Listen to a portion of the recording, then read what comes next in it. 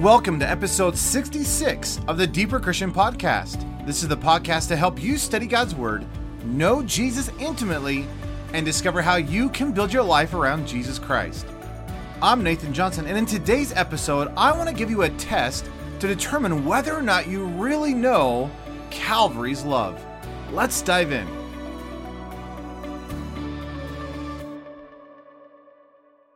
I've often said on this podcast that there's a dramatic difference between knowing about something and actually knowing it. In the Greek, there's actually two different words that emphasize this idea. One is this idea of knowing something, but through facts, data, and information. It's like, well, yeah, I read that somewhere or I heard about it. But there's another word that emphasizes the idea of knowing something, but knowing it through intimacy and relationship and experience. Several years ago, I came across an incredible little book by Amy Carmichael. Amy Carmichael was a missionary in India, and she just really gave her life to rescue these young women from temple prostitution. Just an incredible woman, and I highly encourage you to read her biography by Elisabeth Elliot called A Chance to Die. But Amy Carmichael wrote this incredible little book called If, just called If. And the book is basically this enunciation of 1 Corinthians 13, looking at what does it mean to actually know Calvary's love. Now, it's interesting that Amy Carmichael walks through a variety of different statements and just basically says, hey, if you've done this or if you don't do this, then you know nothing of Calvary's love. Now, I don't know about you, but I'm going to read some of those. And when I hear them, and sometimes it's like, no, you don't understand. I actually know Calvary's love. But do I know it in terms of facts, data, and information, or have I fully experienced Calvary's love? Because what Amy Carmichael is poking at is, if I've truly experienced, if I truly brought forth in reality in my life Calvary's love, then my life is going to be transformed. My life will not look the same as it always has. And so I want to read you a few of these statements from the book If, and really press you, allow the Holy Spirit to press you in this idea of, do you actually know, have you experienced the reality of Calvary's love? Do you merely esteem the cross and what God has done, and it's just merely on the plane of information, or do you actually know it? Do you know it in the sense of, oh, I've experienced it, I can relate to it, I have relationship, I have intimacy with Jesus Christ, and I've fully come to embrace Calvary's love. Why? Because my life can be defined by Calvary's love.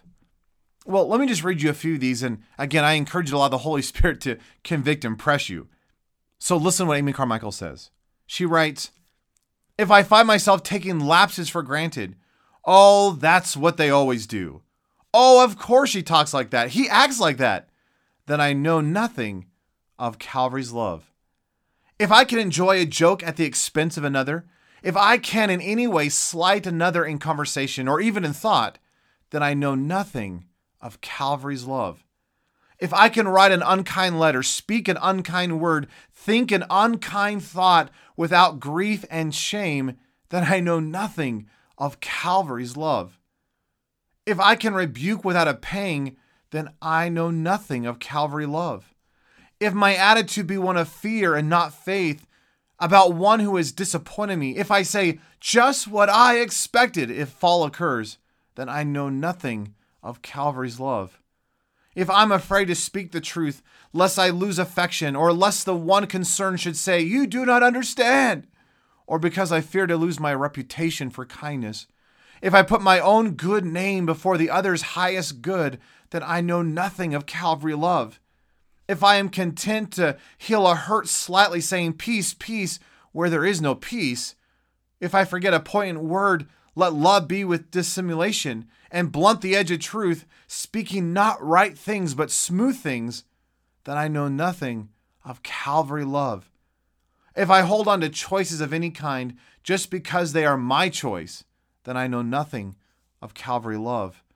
If I am soft to myself and slide comfortably into self-pity and self-sympathy, if I do not by the grace of God practice fortitude, then I know nothing of Calvary love.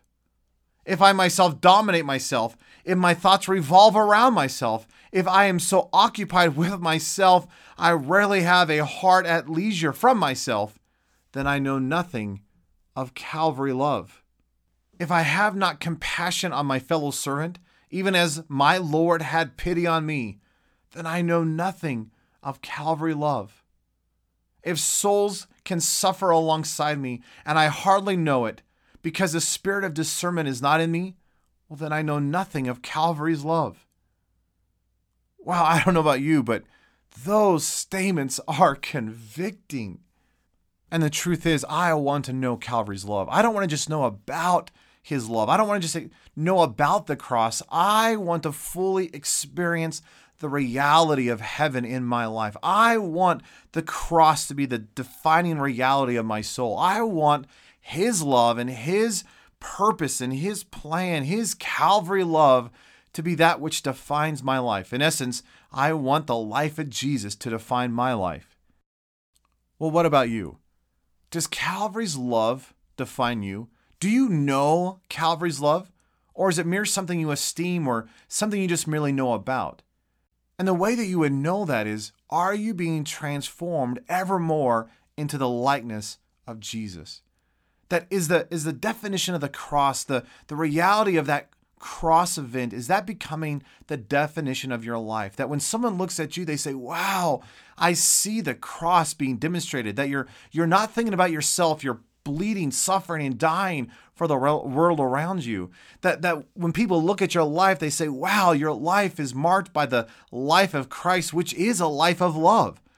And the fruit of the Spirit, love, joy, peace, patience, kindness, goodness, faithfulness, gentleness, and self-control is just exploding out of your life. Not because you're gritting your teeth and trying to produce fruit, but because, wow, I'm grafted into this vine called Jesus. And as I abide in the vine, my life can't help but bear fruit. See, is your life being defined by Jesus Christ? Is your life being transformed all the more into his likeness? Hey, read 1 Corinthians chapter 13. Is the definition of love the definition of your life? Could you replace the word love with your life? That you are patient, that you are kind, that you are not envious or rude or... See, does that define you? Because you realize that defined the life of Jesus. Wow, what a reality. And I want to experience that. And I want you to have that life as well. Well, I want to finish with this. One of my great friends, Kate Rosen, who just is an incredible gifted musician and songwriter and just really has a passionate heart for Jesus Christ and his word and for in his life to be demonstrated. Well, she's out attending school in Minnesota.